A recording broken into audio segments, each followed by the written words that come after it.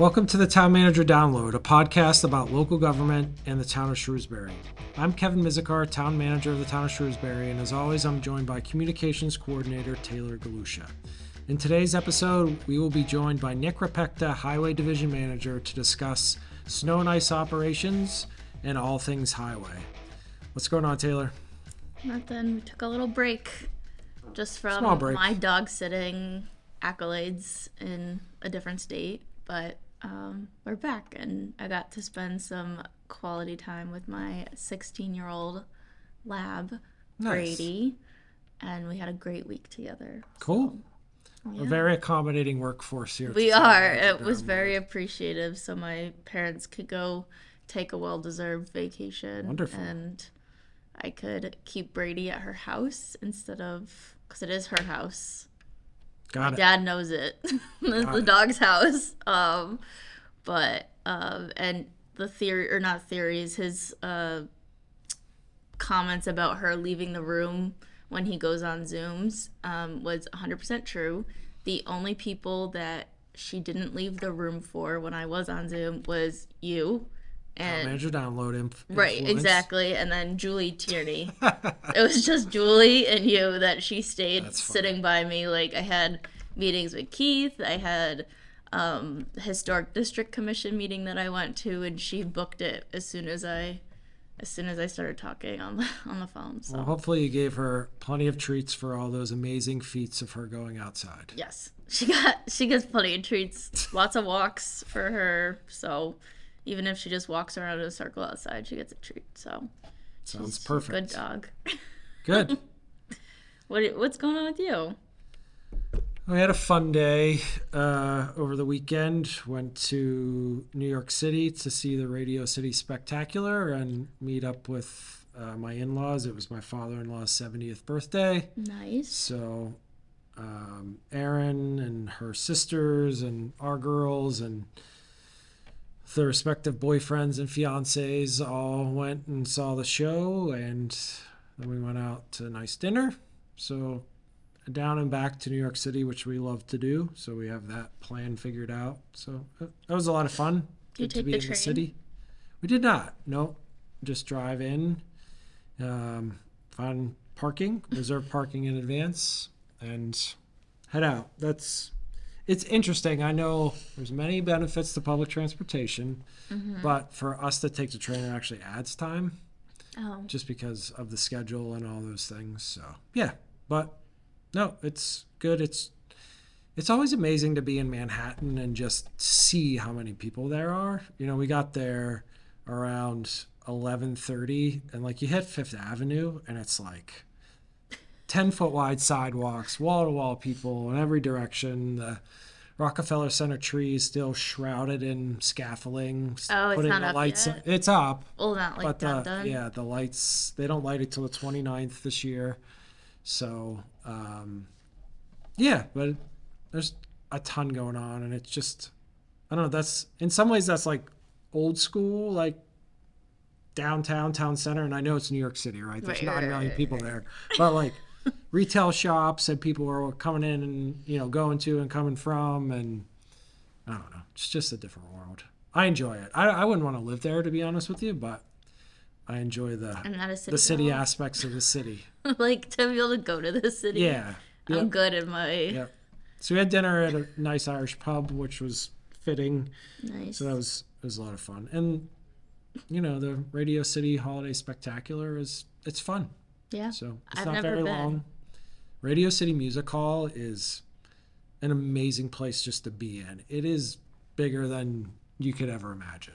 Like really? the scale of it. It's crazy big. So I'll have to go out there someday and see the spectacular. Anything else from you?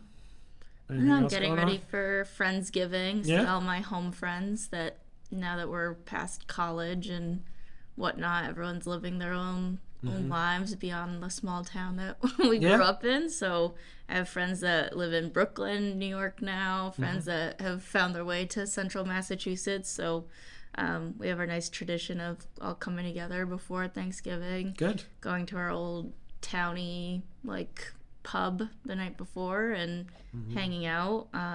I did get a Kindle. You got a Kindle. This is big news for me because I've always been like, I need to read a book. Hold on a second. Hold second. the book in my hands. Yep. But I got a Kindle because I have been reading so much. I've read 30 books this year. Wow. Probably like 10 to 15 of those have been in the last like 3-4 months. But now... Are you okay? Yeah, I'm good. Okay. Now with my Kindle, though, when I finished the book on my Kindle and I like it enough, I get to go buy the hardcover version of it at Barnes & Noble's. It's like a trophy, and it goes on my bookshelf. It's like I can reread it again. Wow. It's a reward. So, I'm not sure many people. Green, Maybe a lot green of people Kindle. It's a lot easier to carry and travel with. Nice. Read it in the waiting room at a doctor's office. Like, just pull it out instead of being on my phone. I have my Kindle. So Nice. Pro Kindle now. I was very anti-Kindle for like the last like 12 years of my life. It's very groundbreaking in It is. 2023. So. Especially for me. But what's going on in the shrew? Yeah, there's making a lot of progress on a number of different things. We finally had the formal presentation of the climate action. Finally, not in a bad way, but right. Finally, like, yay, we made it, and a lot of work has gone into it. So climate action plan wrapped up, presentation to the select board. We're moving well into the budget process, and the board solidified their understanding of the revenues that are available, and that allows us to set guidance and direction out. We also heard a presentation recently that we're going to be changing trash haulers for recycling and solid waste, not until next July. Right. That's a big change in the community. So there has been quite a bit going on. And I also just have to say this is somewhere it's not what's up in the shrew, and it's not really personal, but I had the ability to go and talk with former colleagues at the Leicester Economic Development Committee this morning. They're working on a couple projects that they asked me to come and talk with them about, which was a lot of fun to go back to Leicester Town Hall and see what they've been up to and have a conversation with them. So shout out to awesome. Dave Genero and his team over there in Leicester. So other stuff going on in the shrew, though. We had the second edition or the fall edition of the Shrewsbury Connection quarterly newsletter go out last week, which was really exciting. Got lots of nice emails from people. Mm-hmm. I don't know if just rooted from me doing like a little introduction in the newsletter this time. I figured that it was probably a good idea to do that at some point because it's weird to be like, hey, this is me. This is me. Mm-hmm. So I received a lot of emails, and it was really kind and felt good to kind of connect with the community in a new way. Mm-hmm. There's some information about the MBTA community's engagement process in there for people to find out more information on that. There's also a Council on Aging survey in there as well related to communication. So both of those have information in there. Earlier this month, the first ever multicultural festival kicked off, which was really cool to see all the different performers from all over the community. Hoping to do another one eventually as well. So it's lots of good things, good happy things happening.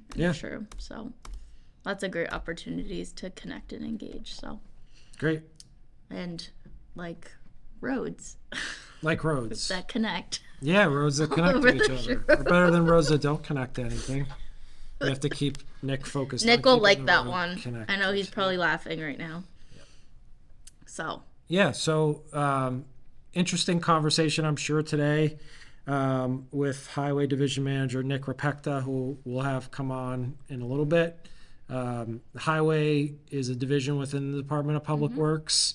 But it wasn't always. It was not always, right. So it was a standalone department, and it was an aspect of the organization that we did consolidate into that DPW bundle in 2018, 2019. And, there's also a component that as the town has grown, I would say traditionally, and I talked a little bit about this before, that, the highway division or department in any given city or town may be called something I'll say as extreme, for a lack of a better word, as the DPW. Like, yeah, all cities and towns, so to speak, have a highway division. Some of them are referred to as DPW, even though they don't have as broad a scope of work. Within our highway department, there was a fleet management division or aspect, and then we have spun that out into its own division as it really broadens beyond highway. Highway traditionally, in most cities and towns, has the largest aspect of the fleet as far as heavy equipment goes. Yeah. So that makes a lot of sense that they have dedicated staff to managing and maintaining those. But as we got bigger and we're pushing just higher numbers of fleet across the organization, it's been spun out. So that's a separate topic. But so we'll really get to focus in with Nick about his role in managing the roadways of the town, how he plans for that, how he maintains them, and how much more expansive the highway is besides just the roadways and that's everything. Right. Yeah, they have the large stormwater component within them as well. A really big aspect of their operations is tied into stormwater, and we can talk about that. And we'll talk about staffing numbers, but there's probably an even bigger component when it comes to dollars and cents and contracted work, because that transition was made decades ago. We don't necessarily do our major roadway repaving and resurfacing projects. We contract that all out. That takes a lot of work and oversight and effort to do as well, but it's a broad portfolio of things that get done within the highway division. And I also, before we just bring Nick on, got to give preliminary kudos, because there's been a lot of innovation and a lot of interesting things that have been taken on through the division to modernize operations, and we'll talk about a number of those, leveraging technology and leveraging new approaches to performing more traditional activities and just doing it better and more effectively. And Jeff mentioned it too during his episode last time about like we have enough staff to do what we need to do, but we do more with less. And it's just Correct. Like with the talents that are within Nick himself and his team that allow us to be able to kind of do so much with what we have. Right. So. Absolutely. And what better time to talk to the highway division manager than November? Right. And planned. We'll be looking at some snow within minor accumulating amounts within the next few days. Was in the forecast. Just gonna knock on wood. So, and then, the other thing I was just thinking that might be a major concern that we're gonna have to think about is that this episode is supposed to launch on Thanksgiving Day. Oh. So we might have to have some overtime for staff. Wednesday or Friday. I'm sure Mark will make it happen. He always does. We'll give him some extra turkey. So I think it's time to bring Nick Repecta, Highway Division Manager, in to the Town Manager Download. So we are joined now on the Town Manager Download by Nick Repecta, Highway Division Manager. Nick, welcome. Thanks for having me today. Of course. How you been? Fantastic. Good. We're looking forward to winter. Not looking forward to? Well, some people are, but not me. It's always the struggle. It means we get to talk more. That's fine. Yeah. Some hidden benefits behind everything. So, Nick, we always like to get people up to speed a little bit more on the personal side of things, and then we'll dig into the nuts and bolts of your professional responsibilities. So, let's take a step back and have you tell us a little bit about your career path into local government, what you may have done before coming to the town of Shrewsbury, how long you've been with the town, why, what you like about this position and this career path, and how you ended up as the division manager here in Shrewsbury. Well, in a prior life, let's say, I worked at Worcester Country Club right out of high school. Happened to get a job there the day after graduation. Worked there for 9 seasons, and then it took me a different direction when I saw the ad in the newspaper. Back then, the newspapers, we just searched for jobs for the Parks Department. Okay. So 2004, I was offered the job. I started March 1st, 2004. Angela Snell and Doug Schoenfeld hired me. A couple of years later, I moved over to the Highway Department. And then 2015, I was promoted to the foreman. In 2018, upon the departure or retirement of John Knipe, I got the division manager job when they consolidated DPW. My father worked in public works. He was on the highway department in Leicester. I think nearly 20 years before his retirement, and I just kind of saw the career path that he had, went from a private contractor into the public sector, and thought it was a good choice. And here I am, nearly 20 years later, still working for the town. It's been a great place to work. Awesome. So you said you came into the Parks Department. That's where you started. So what did you do when you first started out working in Parks? They put me up to the high school. Well, high school was nearly brand new then. It was, I think, a year old. Yeah. And that's where Doug Schoenfeld, the foreman for the Parks Department at the time, stationed me, lining the fields, mowing the grass, and doing whatever had to be done. We took over doing a lot of irrigation repairs all over town, but I was working with a couple veteran employees of the parks at the time, and I think ultimately I wanted to move into highway just with the heavy equipment and whatnot, but I had the background in turf, working at the golf course for so many years, and I've always been into equipment and doing that side of it. That's what drove me to the highway side. So what do you think, how did you find that path upwards, and what drove you to maybe not just stay in that first job that you had here with the town within Parks, and you've made your way into the senior level management position within the town? How did you do that, and what's made you successful in that? So I think just the progressive stuff that we do on a day-to-day basis. I learned all the aspects of the job, and I think I was forced to learn those aspects. Just because that's the way everybody was going. We had a bunch of senior guys here, especially in highway when I moved over. Well, it was in Parks as well, but I just had to learn everything, so that's a big benefit once you know a lot of the day-to-day aspects and how to get stuff done to make it progressive, to move forward. And the opportunities arose, when Dan Rowley left in 2015, that vacated that foreman position, and that's when it started really making sense to move my career forward. Got it. When did you get all your licenses? So I had a lot of them coming in. Yeah. I had the CDL, and I had a couple of the hoisting license. I had my pesticide license coming in from working at the golf course. Oh, cool. And then just the other couple ones, they've come along the years, and different certifications, and it's been a good thing for the town that the opportunities are there to advance in careers and better yourself, because if you better yourself, you better the town as well. You and Jim just did that enclosed, or more of the team, that enclosed spaces. Yeah, we like you guys are always doing. We send people. Actually, Jim Fleming, our supervisor, is going to a supervisor's snow and ice class tomorrow.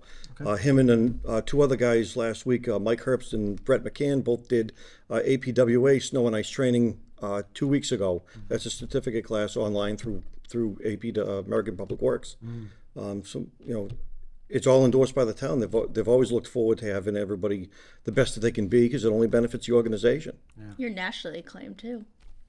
Yeah, I'm gonna spring it on you. That wasn't on the agenda, but I actually had the opportunity, Jim Fleming and myself, to go to Colorado to the American Public Works Association Western Snow and Ice Conference, and we got to go there because Jim and I came in first place in Massachusetts in the snowplow rodeo. It's a driver skills and safety training, but we came in first place in the truck team, and had the opportunity to go to Colorado and compete on a national level. And we actually came in fifth place out of 65 teams, I believe there were.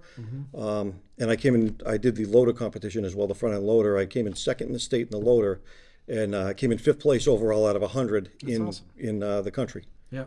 So that's really good. Did you beat the team from Florida and Hawaii? I don't know if they signed up. That's the question. Yeah, no, it was pretty good competition. That's an amazing accomplishment. Yeah, it was a lot of fun. Yeah. A lot of fun. Make you brag about it. It's really good. I mean, first in the state is phenomenal. I know there's a lot of, it's really interesting, how it is a skills competition, but also a safety competition where you have to, maybe you could talk about that, like where you have to go around and check the truck and all that. So just a little backstory to it. We had a team already signed up for it, and Jim came to me and wanted to do it as well, but he didn't have a partner. So I said, well, I'll sign up and go with you. It just happened that we did well that day. There's a component to it that it's a circle check on a vehicle, so you have to do a safety check on any vehicle you're driving, and a written test. Okay. And it's a general knowledge test about a lot about snow and ice and good practical management and fundamentals about snow and ice removal, plus the operation of the vehicle. So in both competitions, in Massachusetts and the American Public Works one, both those components are there. So it's pretty standardized. So if you do Massachusetts, you have the same type of thing to do at the national level. Okay. But it's awesome. just sharpen your skills. It So it helps with everybody. Safe. Yep. Yeah. Good. So, Nick, we talked about the kind of transition from Highway Department to the Department of Public Works, and for those that don't know, you report into the DPW director. He's the direct supervisor, and you had mentioned Jim Fleming, who works for you. So tell us about your whole team, Jim and beyond. Number of employees, how they're organized, what their responsibilities are from a staffing standpoint. So Highway's a team of 11, and that includes Jim and myself. So we have 9 equipment operators, and they're all classified as equipment operators right now.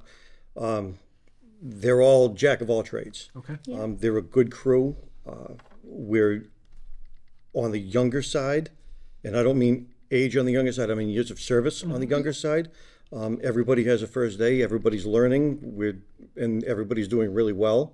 That's awesome. Snow and ice is a different animal with training, so we're actively training these newer employees who have been here for a couple of months, because we don't want to fail going out the first time. So we try to put that effort into them. The new employees have actually gone to a couple of the frontline operator snow and ice trainings to give them the background of what our operation bases itself on. And we base our operation on kind of the standard level of what everybody's doing. A good bunch of people, and they make me look good a lot of days. Yeah. So there's a lot of seasonality to your work, and at least for my simple mind, it might help if we go through your responsibilities kind of seasonally. And since it's November 20th, let's start with winter. So hypothetically, and I don't want to scare you and make you run away, but let's say we were there's a forecast to get a foot of snow on Friday. How do you approach that? 3 days out, 1 day out, the first flakes until black pavement. Okay. How do you manage that? So I'm going to say right up front that I don't hold a whole lot of truth in any forecast over 72 hours out. And any forecaster will tell you that, and that's what I've learned over the years. You can look at the long range stuff and see something out, 10 days out, but you don't hold a lot of weight in it because It's on your radar. It's on the radar. Forecasts change every 6 hours, and we rely heavily on a couple different weather forecasts. But everything's based out of the National Weather Service anyway. They're just basing their forecast on what they're getting from the models. If we were looking at something on Friday, we'd have to see where the temperatures are at, what time frame is it going to start. We got to feed the guys. We got to make sure everybody's available. I start calling contractors to, if it's a plowable amount, the contractor's all available. We got to make sure, see where the bus schedules are at. As school, I'm in constant contact over the winter with the superintendent and the assistant superintendent of operations. Are we going to early release? Where's the traffic going to be at? Is it during a commuter time? This is all the stuff on the forefront that we're looking at 2 to 3 days out. Like I say, 72 hours is usually a pretty good window. But then basing on our forecast and temperatures, are we out pre-treating? What time can we go put our liquids down a day and a half in advance, to delay that bond of snow and ice to the roadway? Because that's ultimately what you're doing. You're not melting it away, which is really not cost effective. You're delaying that from bonding to the road, and then mechanically removing it after that. That's the most efficient way of getting rid of snow and ice. But once we approach a storm, we're out there way before pre-treating, so to speak, the roads that we couldn't get to the liquids on because we're bound by capacity issues with the liquids because it's only going to hold you off for so long. We're putting salt down, granular material before the first flake hits the ground because if you don't, you're not pre-treating anymore. You're actually treating the roadways. So that's a big aspect of what we're looking to do. If we're out putting the liquids down prior, we've already done our main roads. So now that gives us the opportunity to get into the subdivisions and then treating the roads, the main roads with the granular material because you've delayed that time. You bought yourself time. Last season, we didn't have too many opportunities to do a liquids pretreatment because the temperatures and the precipitation type didn't allow that, right? Because if you put the salt brine or your liquids down, it's just going to wash away if it's rain on the front end. It doesn't do you any good. So we actively plow, and I want to say we plow because we have the luxury of having underbelly scrapers on all our salt trucks. Like I said, the best, most efficient way to remove snow is mechanical, and those are just plows. They're just mounted in a different location, until there's too much for that, and then we put the front plows on, calling a full plowing operation, and ultimately calling in roughly 52 to 54 pieces of equipment to do the entire town. There's 300 plus lane miles of road. That it's about 700 miles of road, 700 active roadways that we maintain, and that's an undertaking for 50 something pieces of equipment. Sure. Any storm can, depending on the time, if it's a one and done, like we go out and just scrape every road once around because it's a short duration storm. You're looking between 4 to 6 to possibly 8 hours, depending on how quickly the roads get completed. And then we have 17 parking lots to take care of after that, and another 25 miles of sidewalk with 2 machines on all the sidewalks. Sometimes one, in the back of my head, one breakdown is detrimental. If we're just covering these roads, the routes, one breakdown could put us behind the 8 ball, and then you have to start splitting drivers up and covering areas. So, at least there's one piece of equipment on every road. Sure. We've been fortunate in the past couple of years to have all the routes covered and covered adequately. We saw a little downtick a couple of years ago where we were pretty thin, and it's about the worst I've seen it. The past couple of years, we've been fortunate. So you have about 11 in-house staff and then 40 contractors, is that right? So we have about 21 town pieces of equipment. Okay. We utilize a handful of staff from the water and sewer and from Parks and Cemetery. Yep. Very appreciative for their help. They're part of our winter team. It's all hands on deck. Yeah, they're town employees. They know the town better than any contractor. I can't say that. We have some very seasoned contractors that have been here a number of years that do a phenomenal job. But these are they're town employees that we rely on, and they haven't let us down. They always do a good job. They're always there for us. And 34 pieces of contract equipment currently this year. That's where we look to go. I mean, that covers 8 salt routes with my guys, and then 33 plow routes altogether. A couple of them we double up the routes with pieces of equipment because we've seen over the number of years, the recent number of years, we're seeing smaller equipment come in. We're not seeing a lot of front end loaders and big equipment that you can cover a subdivision with one piece of equipment. We're seeing the 3/4 ton pickups where you have to kind of double up two pieces of equipment to be efficient. So before we leave snow and ice, there's a couple areas of process improvement or innovation that I think are really interesting and we should talk about. The first is what you mentioned a couple times in the lead up, the pre-treatment, and that's our brine program. So what is the brine program? What do you do with it? How does it benefit operations? Salt brine is just it's a liquid. It's 23% salt water. That is the industry standard for what you dissolve that salinity in the water to be active on the road and not refreeze, or whether it's over the 23% or under the 23%.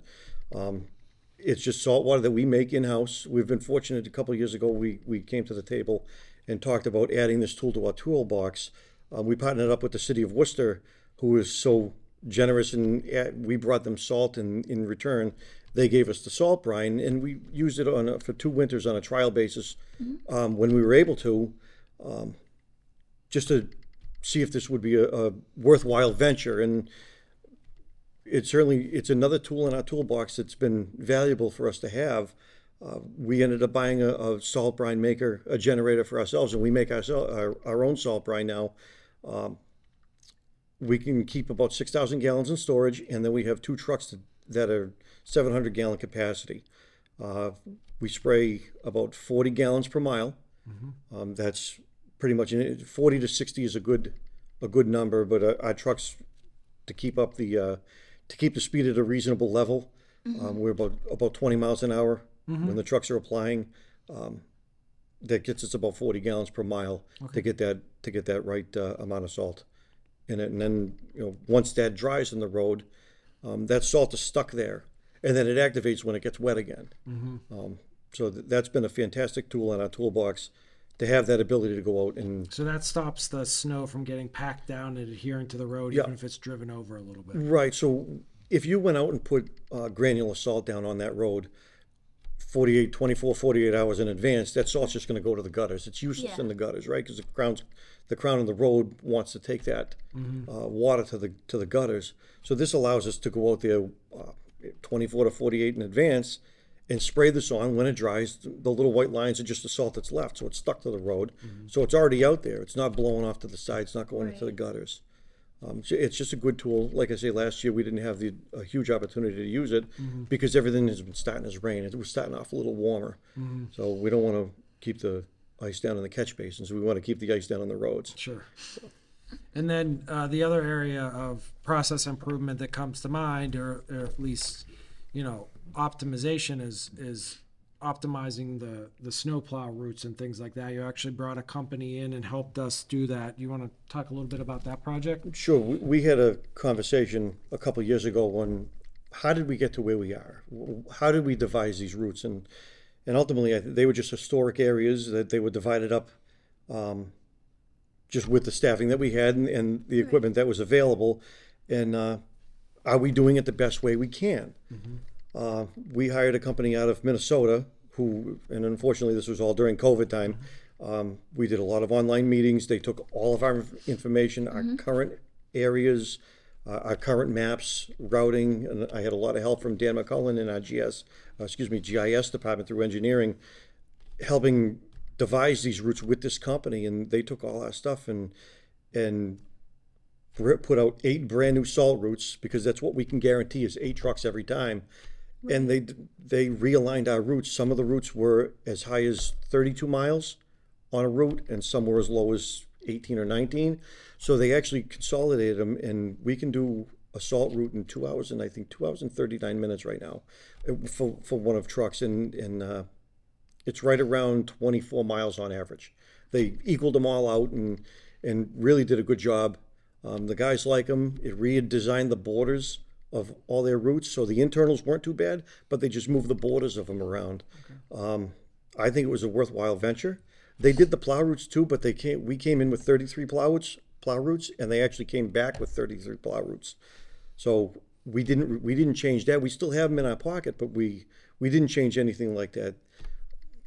To be honest, they kept asking us for changes. Give us changes. Well, if I keep giving them changes, we're just going to revert back to what I know, right? So we kind of we left the plow routes alone and really took advantage of the salt routes. We also prioritized our sidewalk routes. They took our route as a whole and split it into 2 groups, because we have 2 machines.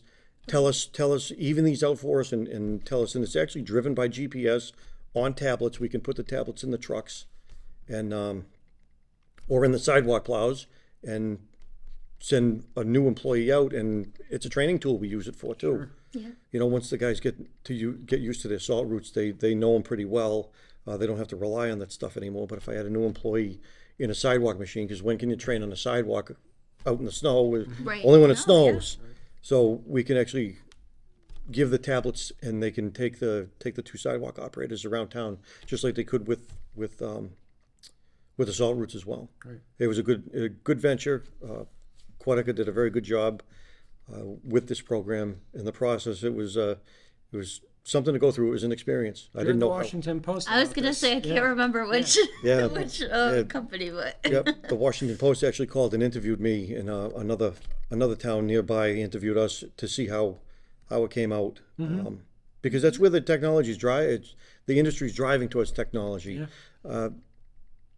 All of our salt trucks all have ground speed control. They're all computer driven. So they're putting out the proper amount of salt. We calibrate all the trucks to 250 pounds per lane mile. So if the truck goes faster, that conveyor is going to go faster to keep up with the amount of salt you need to keep that 250 pounds. The slower the truck goes, if you say you get caught behind a school bus, that conveyor is going to slow down to only put out that rate. They're all GPS driven, and then when they drive back into the garage for another load, it automatically downloads to my computer, and I can generate a report for one or all of the trucks to get accurate amounts of material. And our prior superintendent, John Knipe, started that program, converting all our trucks to computerized spread controls, 2013, 2012. So this has been just standard practice for us. As much as things change, we don't see the change maybe in the forefront, but this is just what we've been doing. Sure. So I guess the last part of winter operations is, the residents can play a hand in helping, or at minimum, at least not hindering snow and ice operations. So what should residents know about that they don't, or how should they think about, handling their little part of the world? So a couple things, if we don't push snow on the road, that would be fantastic. That is just, you're impeding traffic. You're actually causing a safety hazard at some points. If we could keep this, wait till after the snow is done, wait till after the plows go by, so you don't have to shovel your driveway 5 times. If you have to keep up with it, we understand, but we're certainly not sitting around the corner waiting for you to finish shoveling and then go by. That wouldn't be advantageous for us at all. If you keep your trash to behind, back in the out of the street. If you don't park in the street, you won't get that phone call from the police department when we're in an active plowing operation to have your car moved. Bear with us. The storms are long. They're long durations at some point. You just got to let us do our job. Let us, we'll get there. We haven't skipped the road yet. If we have, we'll come back and get it before we won't leave, and we won't forget you. There's only 54 pieces of equipment out at a time. There's only 8 salt trucks at a time, but we'll get there. We haven't left a storm undone yet. So 54 divided over those 300 miles, lane miles of road means you're probably not going to see the truck very often. But every 4 to 6 hours, Right. Yep. So like I say, there's 700 roads in town. Yep. We'll get to them. Yep. Working hard. Yep. That's right. All right, so we'll head into spring. How does that feel? Oh, spring. It's sometimes a godsend, right? Because we always look forward, and I've said it for a number of years. We like to change seasons because then it changes our operation. Once you're just sick of winter, here we go, springtime, and then we look to street sweeping in the spring. It's just a shifting of gears. It's the cleanup time from 4+ months of just winter you don't want to deal with anymore. We're doing our spring repairs, any of the plow damage that we get. If residents call in broken curb from a plow hitting it, any lawn damage that was incidental with any of the plowing operations, whether it's sidewalk or regular plowing operations, we're compiling that list and going out and making repairs. And Nick, you mentioned before that a lot of these storms have started warmer, and we all know temperatures have just been a little warmer than they have been in the past. So that makes it a little more challenging whenever you're plowing along the edge of a roadway that doesn't have a curb, and sometimes we do lawn damage. So because the ground's not frozen, right? So it's not that there's recklessness or carelessness, but when the ground's not frozen and you hit it with a curb, it does a lot of visual damage, we'll say. It certainly does. It's very challenging, and I'm going to speak to the sidewalk plow operators because I've been in it. Once you know you're hitting it, it's too late. You've already done the damage. When you have a 5-foot sidewalk and a 5-foot machine, there's very little room for error. So once you get off that piece of sidewalk, you're going to know you're You're not going to know until it's too late. We saw it with a lot of the private streets last year. It was with nothing frozen. We pushed a lot of dirt around, and unfortunately, it's a nature of the beast. With nothing frozen, Sure. we had a lot of troubles last year. So I don't want to take you back to winter because That's okay.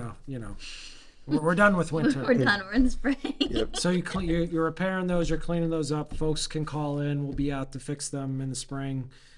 You're doing your street sweeping program. How's that merge into summer and beyond? Spring sweeping is an 8 to 12 week process. It utilizes four of my staff, 2 street sweepers and 2 dump trucks, and then we rotate we start in different spots of the town every year, so we split it up into six different sectors. So it's always rotating, so somebody's always going to be first, but it's not the same first as last year. Makes sense. We're doing any stump grinding and any tree removal work that has been on the list. We try to do any dangerous or bad trees at all times a year, but we try to quarterly do stump grinding once we get enough on the list. Yeah. That entails a couple of guys going around picking up the grinding them, picking up the grindings, loaming and seeding, and trying to keep that going.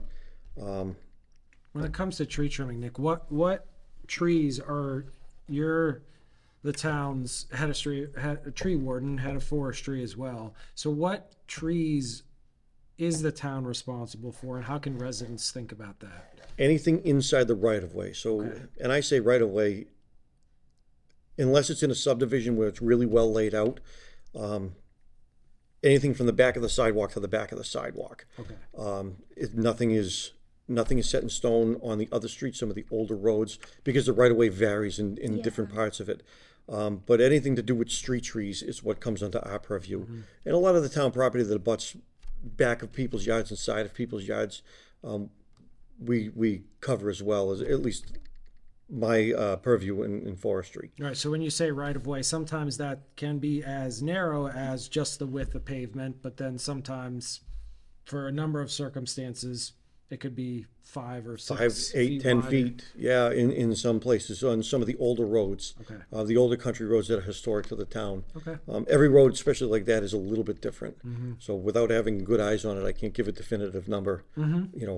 But a generalization within a handful of feet from the edge of pavement. But no private trees. Yeah, we don't handle private trees, unfortunately. So summer takes us into prime paving season too, right? And that more in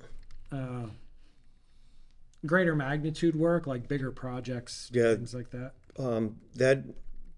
We've already planned this out leading up to this point, leading up to the summer months.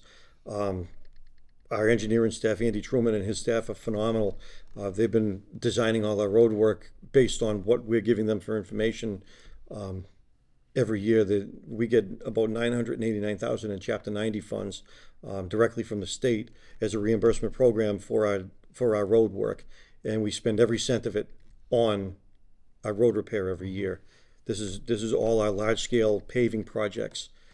We've been doing a bunch of work in conjunction with the Stormwater Enterprise Fund, in conjunction with our Chapter 90 work, doing all our drainage upgrades. And we're doing $300,000 to $400,000 worth of drainage upgrades on these roads that we're paving every year. This year, I believe we did almost 3.5 miles of road, 70 plus catch basin remove and replace.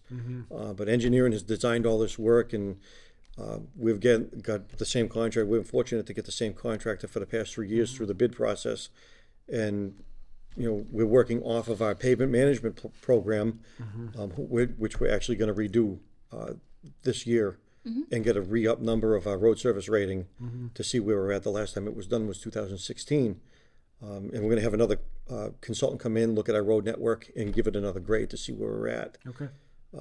So generally speaking, for public policy question for you, Nick. So you talked about doing 3.5 miles of roadway a year. You talked earlier of having somewhere around 300 lane miles of road to look at. Chapter 90 only being $1 million or a little bit less, is that enough to really manage our capital needs for roadway improvements? So to keep up with that curve, so to speak, we need a significant amount more. I mean, we should be doing probably, I mean, it'd be no problem to do $3 million worth of work every year. The only challenges we probably could face with that is the availability of contractors. Right. You know, there's only so many of these large contractors for this dollar value to go around. You know, we've talked about doing different processes in town as well. We tried that last year with Boylston Circle. We did a cold in place recycling, and then the inch and a half wear course on top of it. So that's something we're going to start investigating, if there's different processes that are functional to keep our road network in good shape. When that process replaces what, a conventional milling and overlay? That process, the cold in place recycling, actually replaces a full depth reclamation.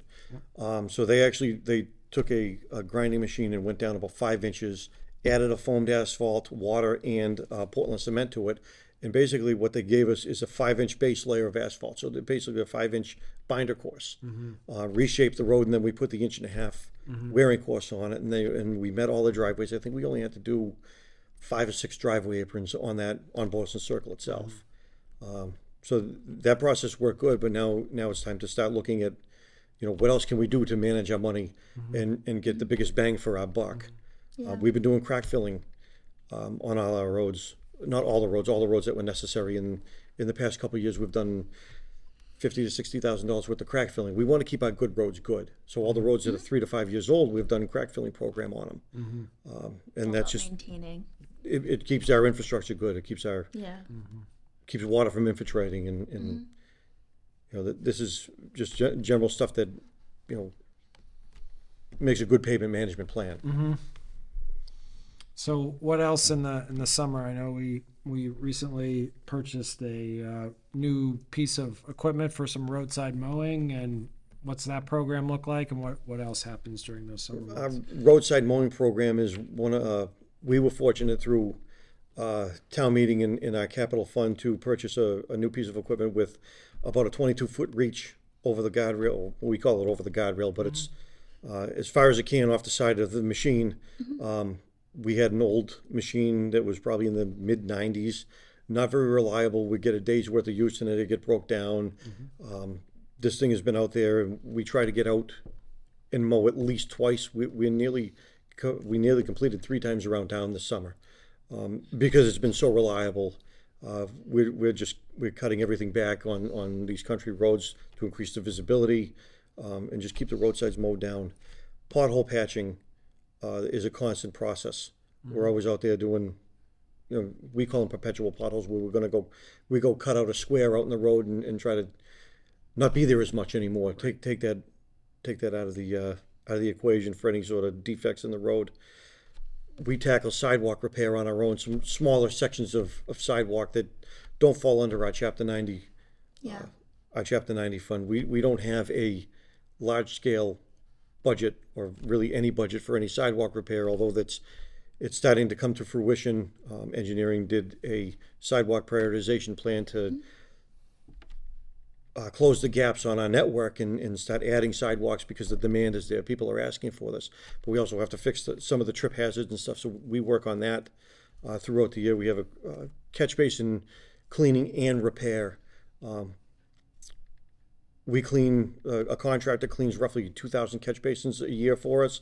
We have a drainage network of just under 6,000 catch basins. So they're doing 2,000 of them for us a year, and we're picking up the other 1,500 or so we can achieve about a year's worth of, you know, half the town in about a year. We've been doing that since like 2008 or 9, if I'm not mistaken. We do all our traffic control, all the line painting, signage. We have a contract to help us with the long line and some of the major intersections, but the guys have undertaken a lot of the painting, the stop lines, crosswalks, stop bars. They took all that the past 2 years and started to do it again. That, you know, was historically contracted out. Okay. So you guys do it all. We do a little bit of everything. Like I say, we got a good group that's a jack of all trades. But there's a lot to do for 9 employees, you know. So what's different in the fall from the summer? Anything? Hit the last season. So we actually do fall street sweeping. Okay. that's part of our stormwater that we're mandated to do all the roads. We always start on the lake side of town and work eastward. So we have to do a fall street sweeping. We're a little bit better than half done right now. That's a 4 to 5 week program. We're not out there picking up leaves. We don't ask anybody to put that out, piles of leaves out in the street like some neighboring communities do, but we go by and pick up any of the small debris and some of the leaves. We're training specifically on snow routes right now because we did have a couple new employees start. So that's a big thing, making sure they're comfortable out on those routes and those roads, so they don't fail. We want to set them up for success. This is the time we're doing a lot of our classes and prepping for winter and getting everybody on board so we're all on the same page and going in the same direction. Mm-hmm. Great. So we've talked about some of your background and the innovations that really help make the highway division the best that it can be and part of the best local government in the world. And that takes us to the best segment of the entire podcast. So this is a twofer. I've been looking forward to this. You're special. We need to stuff ourselves because it's just that time of the year, being Thanksgiving week. So we have 2 questions, and we'll start with you each time, and I'll try to avoid answering it. Okay. Nick, what do you think the best Thanksgiving side is? So I'm not much on the side dishes, right? Okay. I'd rather go for the appetizers. I throw you off. So I'm more of a. Do you like potato salad, by the way? I'm going to leave the potato salad alone. Okay. Okay. But I like the appetizers. I'd rather the pickin' foods, the cheese and crackers, the anything with dips and stuff like that. Okay. So I'll take the sides. Don't get me wrong, but all right. I'd rather go for the appetizers. Load up on that. Innovating his own answer away right? from the question. Yeah. How about you, Taylor? I love sweet potato casserole. But nice. I will say my contribution to Thanksgiving dinner is the appetizers. I bring buffalo chicken dip every year. So we're on the same page. See? Nice. Have you ever brought potato salad? To Thanksgiving? Yeah. No, my aunt makes really good potato salad, so I don't want to mess with you her. Don't mess with her. Her reign over the potato salad in the summer. Good. That's awesome. So, your turn. I'm a big fan of green bean casserole. I like it. It's reserved for Thanksgiving and Christmas, so you get the 2 shots, kind of relatively back to back, but then it goes on the shelf and doesn't come back out. So I really like it. The French fried onions? Yeah. Oh, yeah. All that. The more French fried onions, the better. There you go. Yep. So in our special 2-for edition of the best, because I did promise him a music related. It's got to be music related. Because you're a musician. And your stock is rising. I hope so. Yeah. We don't hope so. We don't hope it overcomes the highway part of it. I think that ship sailed. But So, what is the best covered song? So it's not, I know you know what covered means, but we're just all in the same realm here. It was originally someone else. Someone else's song. It was put on by someone else. Maybe a little bit better, maybe not. All right, so I'm going to throw you off on this one too. I have a handful of them. Nick. I have a handful of them. It can't be your band. So that's what it was going to be. It's anything by the Tipton Rock Band. But no, I have a handful, and I couldn't pick just one. Okay. You prepped me for this one. Got you. You Really Got Me. Van Halen did a Kinks song. Pretty Woman. Van Halen did Roy Orbison. I'm going to throw this one way back a bunch of years ago. We played a song by Jeffrey Gaines. He covered a Petey Gabriel song, In Your Eyes. Okay. Phenomenal version of it, and we did a cover of the Jeffrey Gaines version. Okay. But the one I've heard recently, I'm a big fan of Journey. Mm-hmm. Daughtry did a cover of Separate Ways. Oh, really? If you haven't heard that one, interesting. That's a really good cover. Yep. I don't know if any of them are the best. Yep. But it hit some of my take home hits right there. Interesting. All right, Taylor, roll with your list. We'll give you freedom. Nick inspired me to have more than one. You don't have to have more than one. No, I have a few. Right. So the one I wrote down was, I'm gonna keep it. I'll do like all my female artists to balance out. Phoebe Bridgers does a good cover of Iris by the Goo Goo Dolls. I'm a big Phoebe Bridgers fan, so love that. Taylor Swift has a good cover of You're So Vain, another good one. And then her and Stevie Nicks did like a mashup at the Grand Ole Opry a few years ago. That was a bunch of Fleetwood Mac songs. So I don't know if that counts because an OG Fleetwood Macer was in Part the of cover, but you know, Well, Taylor it's fine. Swift It's a was What do you think? collaboration. Nick? Yeah, alongside. it's a So collaboration. thank That's you. fine. I appreciate it. All right, Fearless, so let's go. so one of my favorites is Zombie by Bad Wolves, which was originally Cranberries by the Cranberries. So really good. I like it. But so I'll also go to, I like the Sound of Silence by Disturbed, Yep. which That's a good one. I think is really good. And then really recently chose I'm all over the place, the Fast Car by Luke Combs. I think is just a song that is a lot of fun. So I've enjoyed listening to it lately. So yeah, that was very, Wow, look at us. that was overstuffed. Look at us. Yeah. Right off the rails. That's right. So, well, Nick, we really appreciate you coming on.